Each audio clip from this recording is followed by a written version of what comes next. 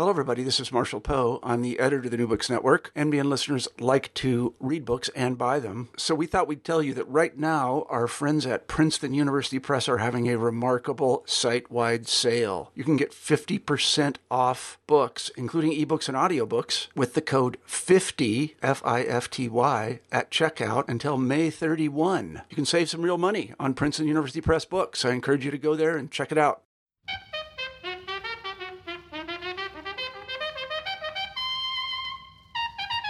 Hello everyone, welcome to New Books in African Studies. I'm your host, Becky Okelina. My guest today is Professor Kim Yi-Dian. She is an assistant professor of government at Smith College. Professor Dian teaches courses on African politics, ethnic politics, and field research methods. Her research interests include political behavior and public opinion, health, ethnicity, and research methods. The substantive focus of our work is on the opinions of ordinary Africans toward interventions aimed at improving their condition and the relative success of such interventions. Today we are going to be speaking about her new book, Doomed Interventions: The Failure of Global Responses to AIDS in Africa. Professor Dian, welcome to the interview. Thank you. Thank you so much for having me. Could you start by sharing with us a little bit about your research? Sure. So I'm trained as a political scientist, which means I'm interested in questions about power and politics.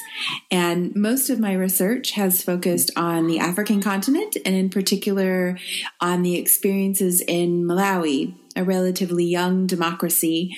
I was a Fulbright Fellow in Malawi in 2008 to 2009, which was when I collected a lot of the data featured in Doomed Interventions. Also in the book, you mentioned that you spent some time as a graduate student volunteering with an NGO in Tanzania, an NGO that works on AIDS. Please, could you tell us a little bit about your experiences with the NGO and how that informs your research? Sure. Well, that's actually how the book opens, right? I talk about an experience I have as a volunteer with this non-governmental organization that was run out of Arusha, Tanzania. And this organization was aimed at increasing awareness about HIV/AIDS among Tanzanians in the northern part of the country. And as someone who is very interested in learning more about Africa and someone who had this understanding of Africa as a place that was really suffering from AIDS, I thought one of the best ways to do that was to act as a volunteer and to learn as much as I could about what volunteer organizations were doing in response to AIDS. And, I'm not ashamed to admit in the book that, I was really naive a dozen years ago when I was setting out to do that work.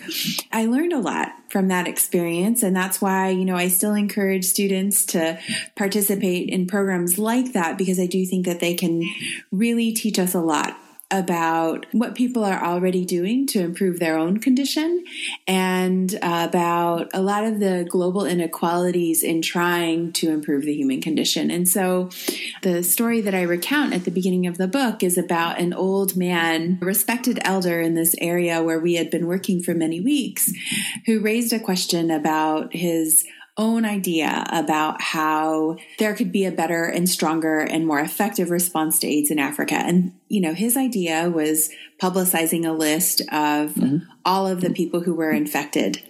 And, that runs counter to notions of confidentiality that are strong in Western approaches to HIV/AIDS. At the time, it was hard for me to see that his opinion and his ideas were actually, they were well informed by his own experiences navigating the AIDS epidemic, and certainly more informed than my own. Yeah. So it's a way to talk about interventions, that helps us understand things from a different perspective and helps us respect, the ideas that people are posing in response to the epidemic. The things that came up early in your book is the idea that HIV interventions do not reflect the opinions or ideas of their intended beneficiaries. As a historian of African development, I see this all the time in projects that I study. how locally produced knowledge or the priorities of the people are rejected in favor of the views of the so-called international experts. In what ways has this problem affected the success of AIDS interventions in Africa?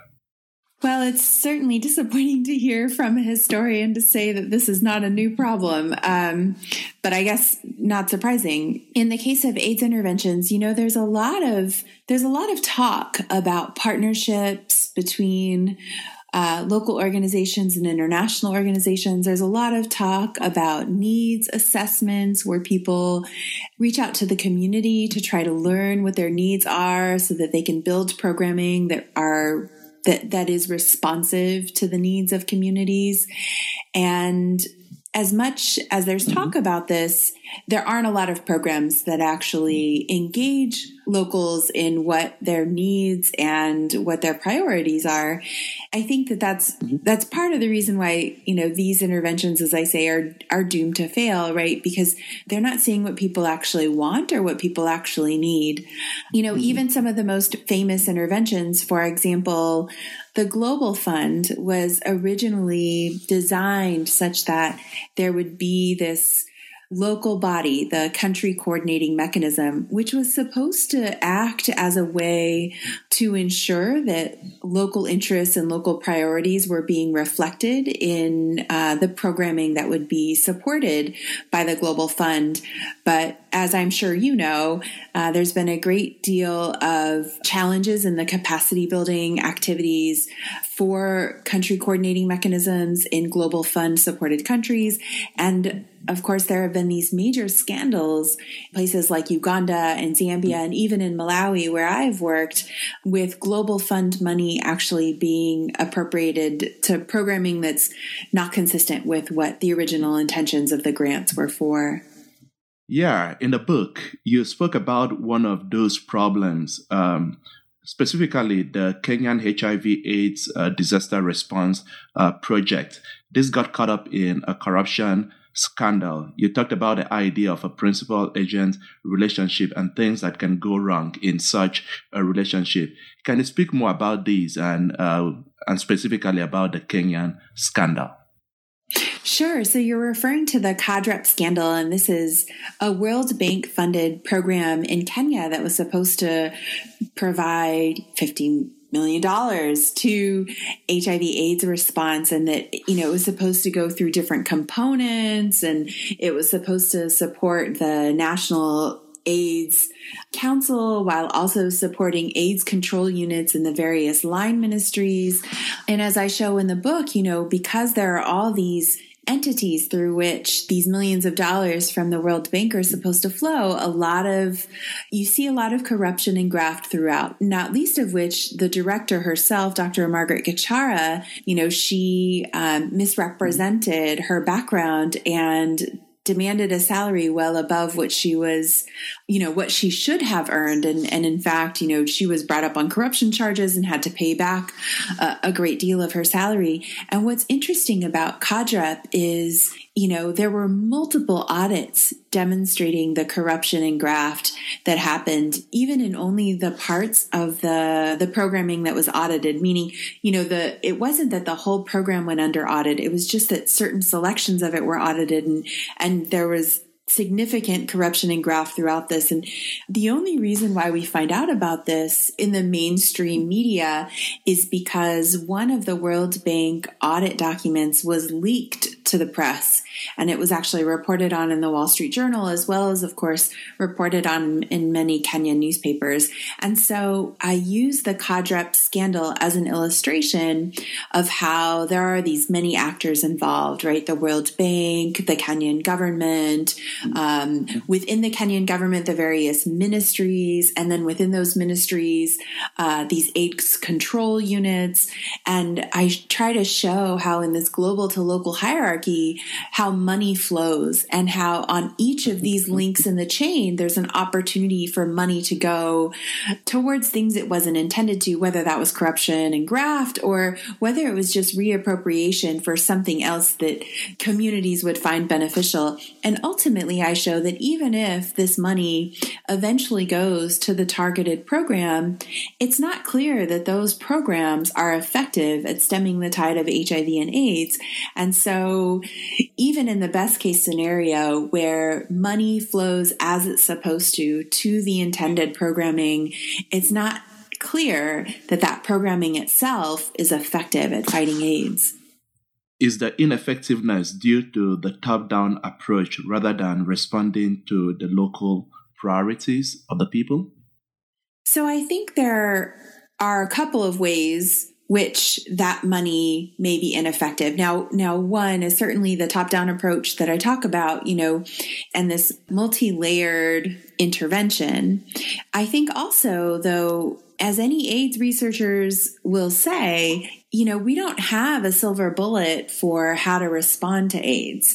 And so a lot of the programming, especially in the 90s and early 2000s, there was a lot of money being spent on things that we were hoping would work, but we weren't really sure were going to work, right? So, things like raising people's awareness. There was a lot of money spent on raising awareness because people thought, if we just told people, how deadly AIDS was and how they could catch it and how they could avoid it, fewer people would get infected. But if anyone was paying attention to the research that was done in the 90s, plenty of African scholars were pointing out just how much people already knew about HIV and AIDS, how it was transmitted and how it could be avoided.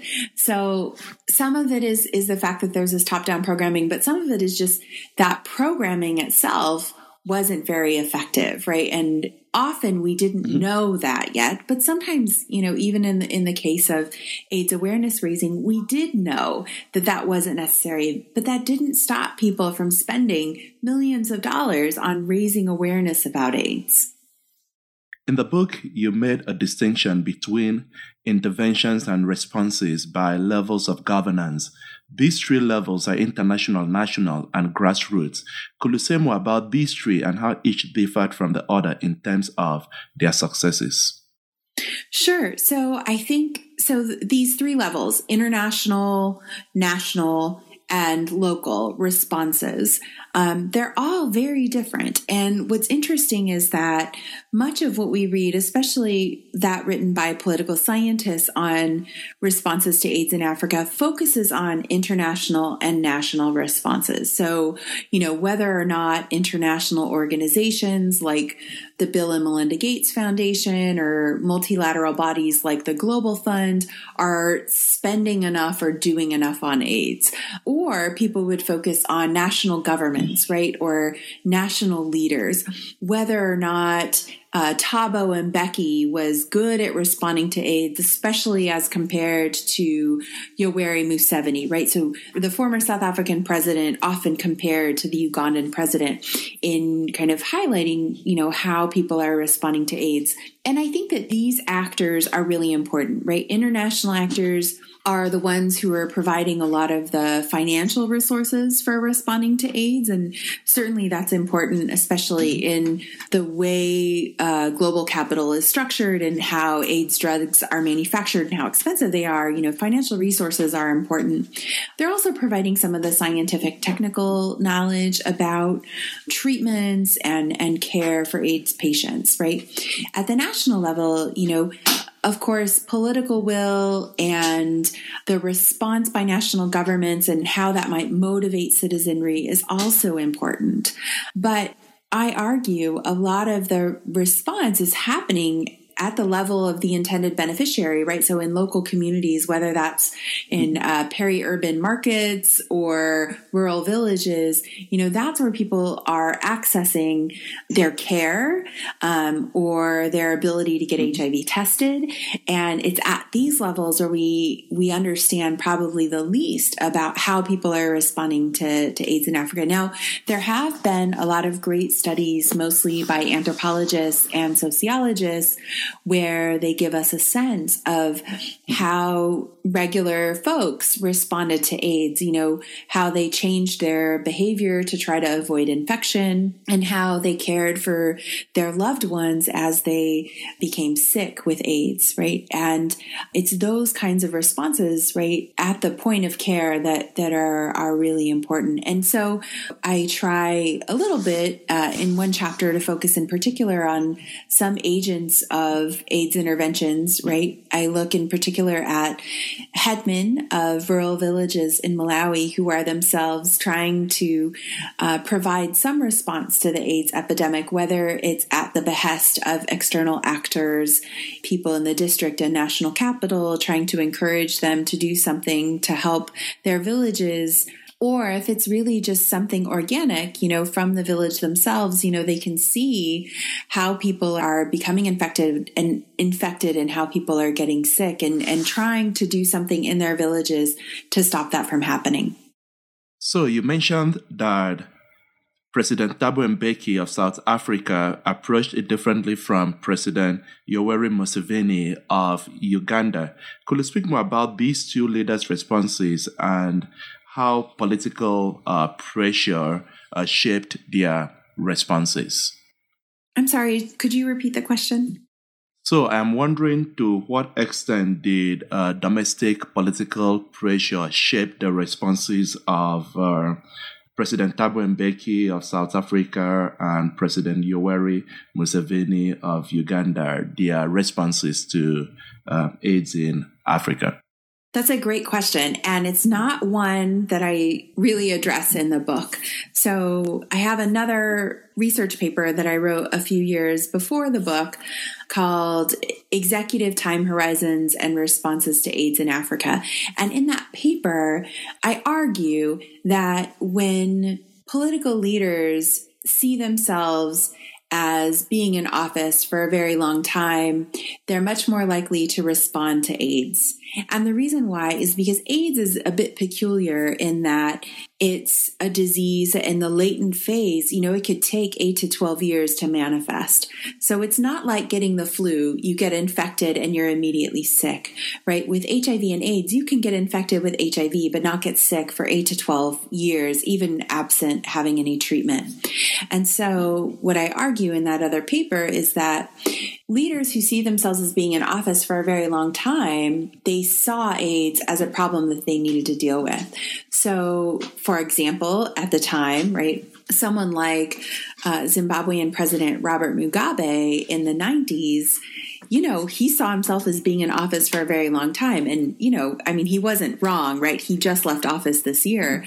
So someone like Robert Mugabe responded actually rather strongly to HIV and AIDS. But someone like Thabo Mbeki, the president of South Africa, right? South Africa is a place that holds regular elections. And so every 5 years, the leader of South Africa has to be concerned about whether or not they're doing what the citizens want them to do for fear of getting elected out of office, right?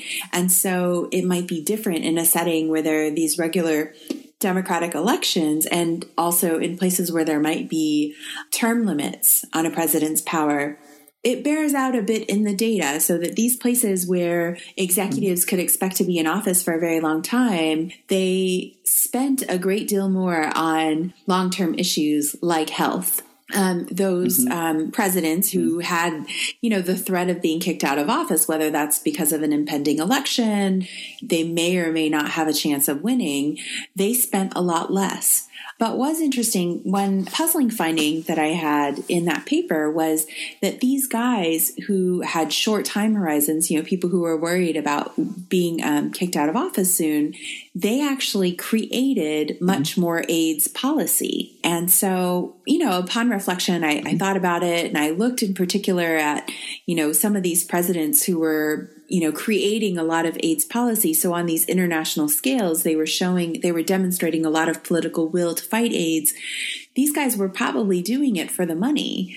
I cite some work by Helen Epstein and Nicholas van de Waal where they talk about foreign aid as an ATM.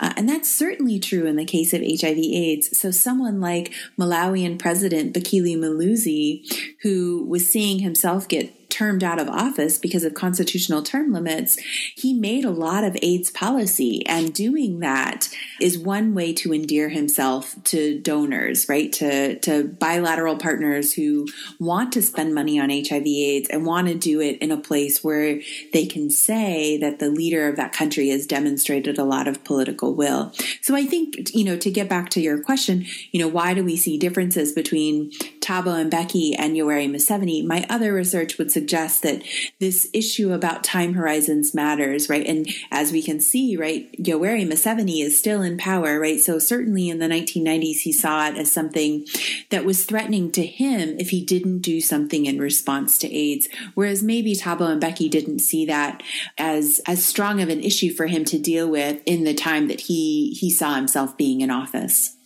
Something else I want to speak with you about is interventions with condoms as part of the global response to the epidemic in Africa. In the last several decades, American evangelicals have been playing an important role in the continent.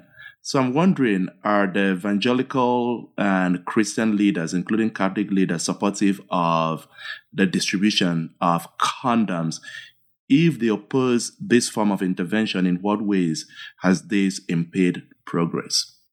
I think this is a really tricky question, and there's a lot one can say about, American evangelical work in Africa, about the role of religion in response to AIDS. In fact, on that, there's a great book by Jenny Trinitapoli and Alexander Weinreb, actually titled Religion and AIDS in Africa, published by Oxford Press. And also, their book looks in depth at some of the sermons that were related in churches in Malawi, right at kind of the height of the AIDS epidemic in the early 2000s. And it's tough, I think that there might be this weird, I don't want to say it's a marriage, but, all of the research that I've read and am familiar with, at least in the Malawian context, suggests that condoms are actually not a very effective method not an effective method at the population level at stemming HIV spread. Now, I know at the individual level that condoms are very efficacious ways of preventing transmission of sexually transmitted infections. I know that to be true. I know that they act as a barrier to sexually transmitted infections. And so I always encourage my students, to use condoms. They're effective. At the same time, what we see, especially from ethnographic research done by colleagues like Anne Swidler and Ido Tavori about what a condom means. There's this great paper that Agnes Chimbiri wrote that starts off with this quote that says, "The condom is an intruder in marriage." And it makes us think about, who are the people that are most likely to be infected, right? It's not the casual sex that you're having with a bar girl. It's your likelihood of being infected is actually from your long-term partner, because that's the person you're having the most frequent sex with, right? And so in a sexual encounter, everyone knows to use a condom with a casual sexual partner, but it's your long-term partner that most people are unwilling to use a condom with. And I think that that's true around the world. I don't think that that's specific to Africa or to Malawi. And I think that's why it's really hard to see condoms as an important tool to stemming a largely, kind of within marriage epidemic. And so there just needs to be other ways to do it. And we see among Malawians, they've kind of reformed the ABC approach, right? A for abstain, B for be faithful, C for condom.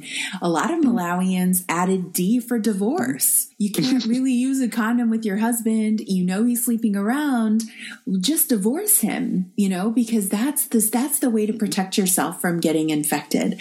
And, you see that, especially in places where women have some power, right? So in matrilineal communities in southern Malawi, like among the Yao, how people live in the wives' villages. The wife can just say, get your mat and go. If you're going to sleep around, I don't need to be married to you.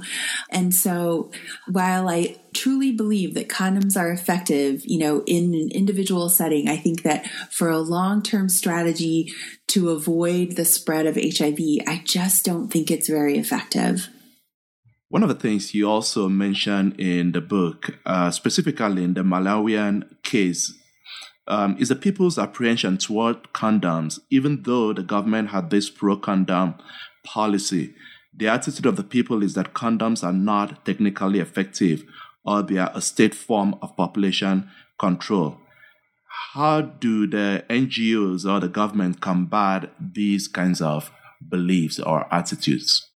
So that's really important. So you're drawing on some of our ethnographic research where everyday people, I think that they're playing a bow game, in the marketplace and they're having this conversation. And this is not something that's recorded by North American researchers who are hanging out, right? This is a conversation that's recorded by a Malawian journalist. It's through these conversations, this Malawian Journals project that we have, that we're able to actually understand how people talk about AIDS in their everyday conversations. And it's where we learned, these conspiracy theories that people have about how AIDS a project of the West to try to control population in Africa because problems with foreign aid. And, we can see these conspiracy theories as wrong. I would suggest the way to think about them is how they make interventions difficult. Not that they're wrong per se. If we think about some of the ways globally, Black people have suffered at the experimentation of whites, I don't think that being conspiratorial is a poor defense mechanism. I actually think it's quite smart. But as for people who are trying to launch these interventions, what does this mean? I mean, I think it says a few things, like there's a significant level of mistrust. And we see that not just in the HIV AIDS epidemic, but also in the recent Ebola outbreak in West Africa, right? In places where people did not trust the government, they were less likely to follow instructions about how to keep from getting infected and how to deal with people who become sick. It's only in these places where they actually trust the government and believe that the government is providing for them that they'll actually heed some of the messages that are being broadcast by the government as ways to combat disease. And I think what this means is that, it's really important for governments to regularly engender trust among their populations, because when an epidemic hits, they're going to need to withdraw on that trust and use that trust among their citizens in order to get citizens to do what is necessary to stem an epidemic. I think in the case of AIDS or in the case of Ebola, this trust is really important, and it's not something that you can fix in the course of an intervention. It's a longer term issue that governments and international organizations have to deal with. And I think one way to bridge, I guess you could say, to try to deal with this problem in the short term, try to find people that citizens already trust and win their trust and try to encourage them to adopt behaviors that will help to stem the spread of a disease. And maybe they can act as social influencers. But even in those cases, I think, it's if you're already not very trustworthy, and it's hard to win the trust, especially of people who are influential. So the people that the citizens trust, are you thinking of village headmen, religious ministers, or community leaders and chiefs? Yes. So in my book, I talk in particular about village headmen, though I do want to say, I think village headmen in Malawi are generally very well respected and trusted by their citizens. And of course, there are some that are not respected and are not trusted. I think they happen to be in the minority in Malawi. But I recognize that in other places, for example, in Tanzania, there's not an equivalent headman who's as respected and trusted. And so even though it's a book about Africa, a lot of the data come from Malawi. And I think that that in Malawi and maybe also in Botswana and Zambia and perhaps even Lesotho, I think that the village headman could be, or the chieftaincy hierarchy could be a place where interventions could seek people that could assist them. Recognizing, of course, that these methods were also used by colonial powers, right? So this is why we see, for example, in South Africa, what they call native authorities, right? The equivalent of the chieftaincy hierarchy in Malawi. The native authorities in South Africa, right, they were the ones who continued to perpetuate apartheid systems. As much as I think that the chieftaincy hierarchy can be an avenue to reaching citizens, I also think that it could potentially lead to negative consequences for citizens, and that's going to depend on how good the chiefs are at navigating some of these external requests. But yes, also, as you mentioned, religious leaders could be another local leader or local agent who could act on behalf of interventions to try to help them to reach the people and to also be informants about what people's interests and priorities are. At the same time, of course, religious leaders, just like village headmen, could themselves be self-interested, could be corrupt, just in the same way that people have complained that village headmen are. And I don't know the way around that, particularly with religious leaders. So in the case of village headmen, at least in Malawi, there is a process of some oversight, even by citizens, so that if village headmen act out of line, their villagers can report them to someone higher up than the chieftaincy hierarchy. I've witnessed even village heads being deposed because they acted outside of the interests of their villagers. And I don't know that there's an equivalent enforcement or accountability mechanism among local religious leaders. One of the things that come up in your book, and this is really unfortunate, is the fact that many African countries are donor-dependent nations.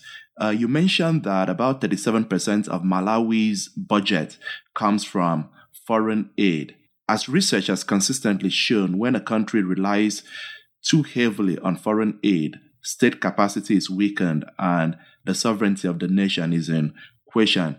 I'm interested to know how its response is affected by foreign aid, how this whole idea of most of the money coming from foreign donors, how that affects ways in which interventions happen.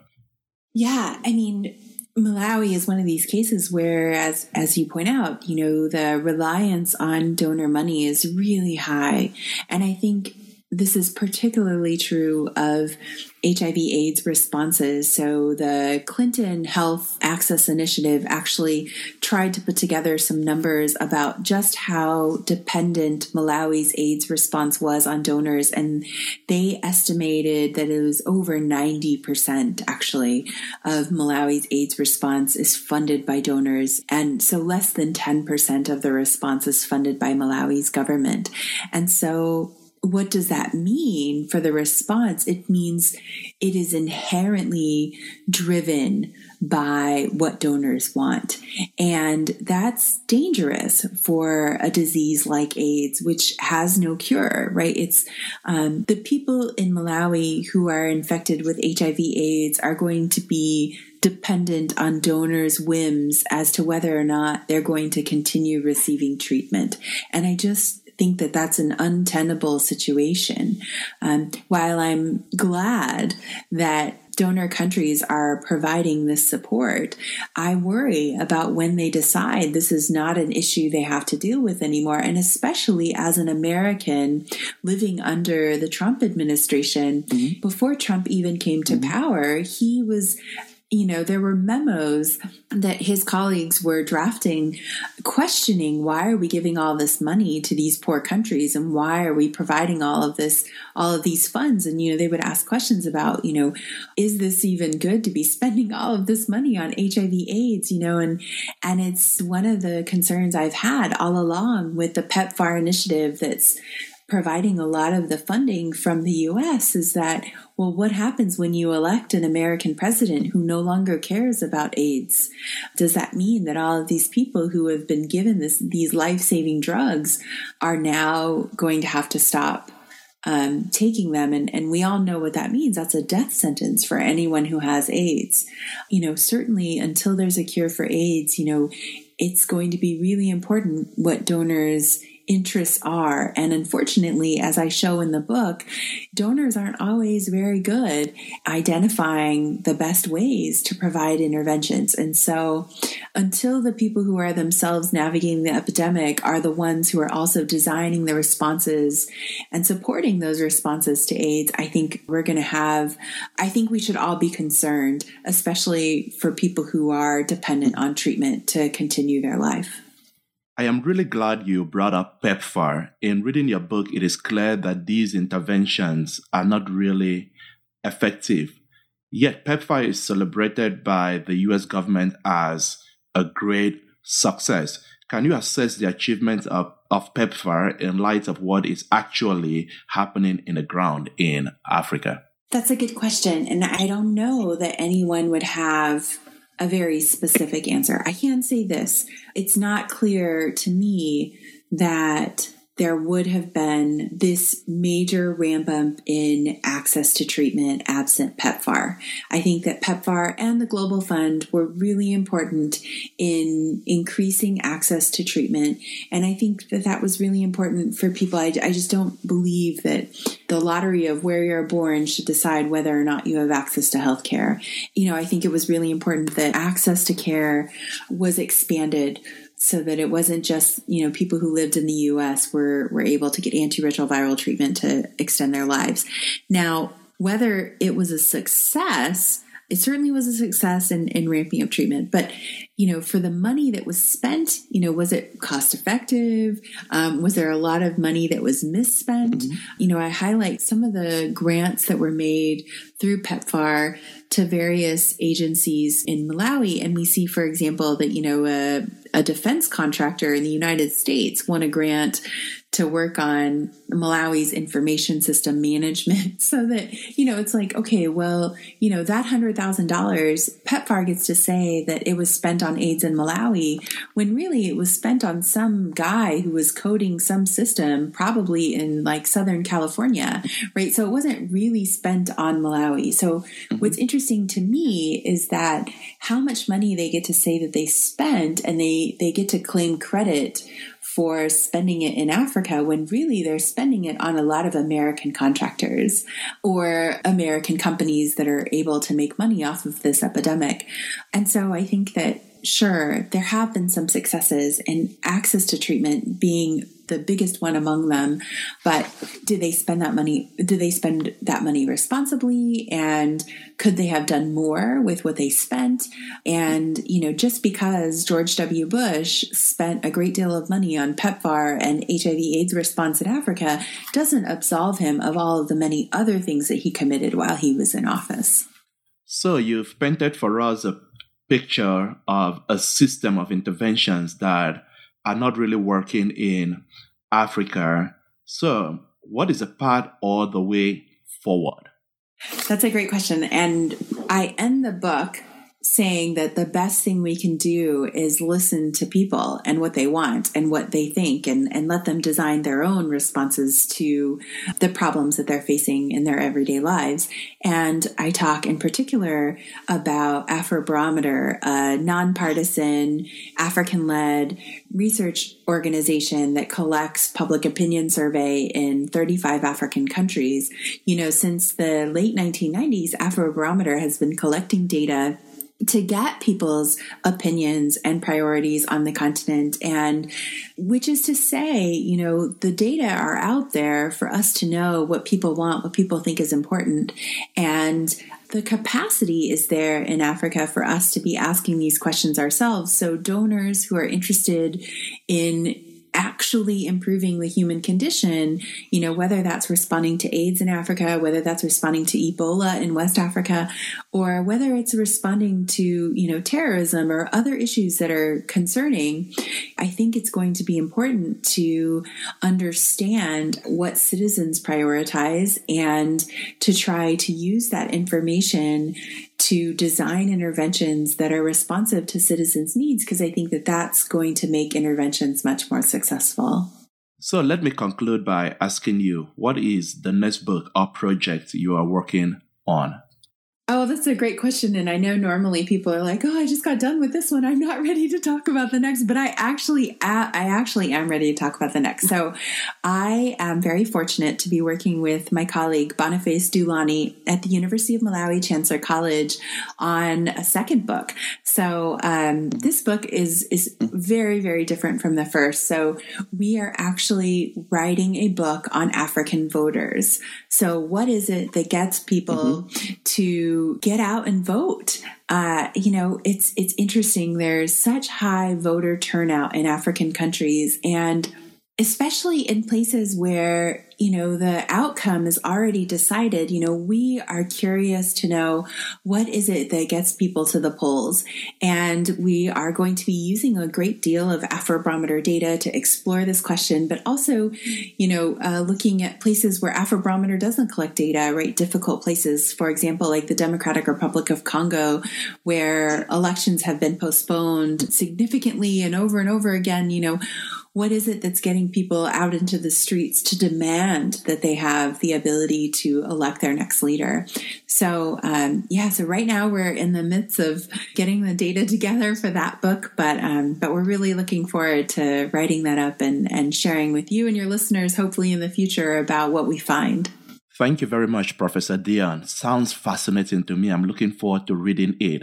If you're interested in understanding why development interventions are failing in Africa, read Professor Dion's book. Again, the title of the book is Doomed Interventions: The Failure of Global Responses to AIDS in Africa. Thank you so much, Professor, for having me on the podcast and for reading my book so closely and asking such wonderful questions. I had a great time talking to you about it, and I hope your listeners enjoy it as well. Thank you.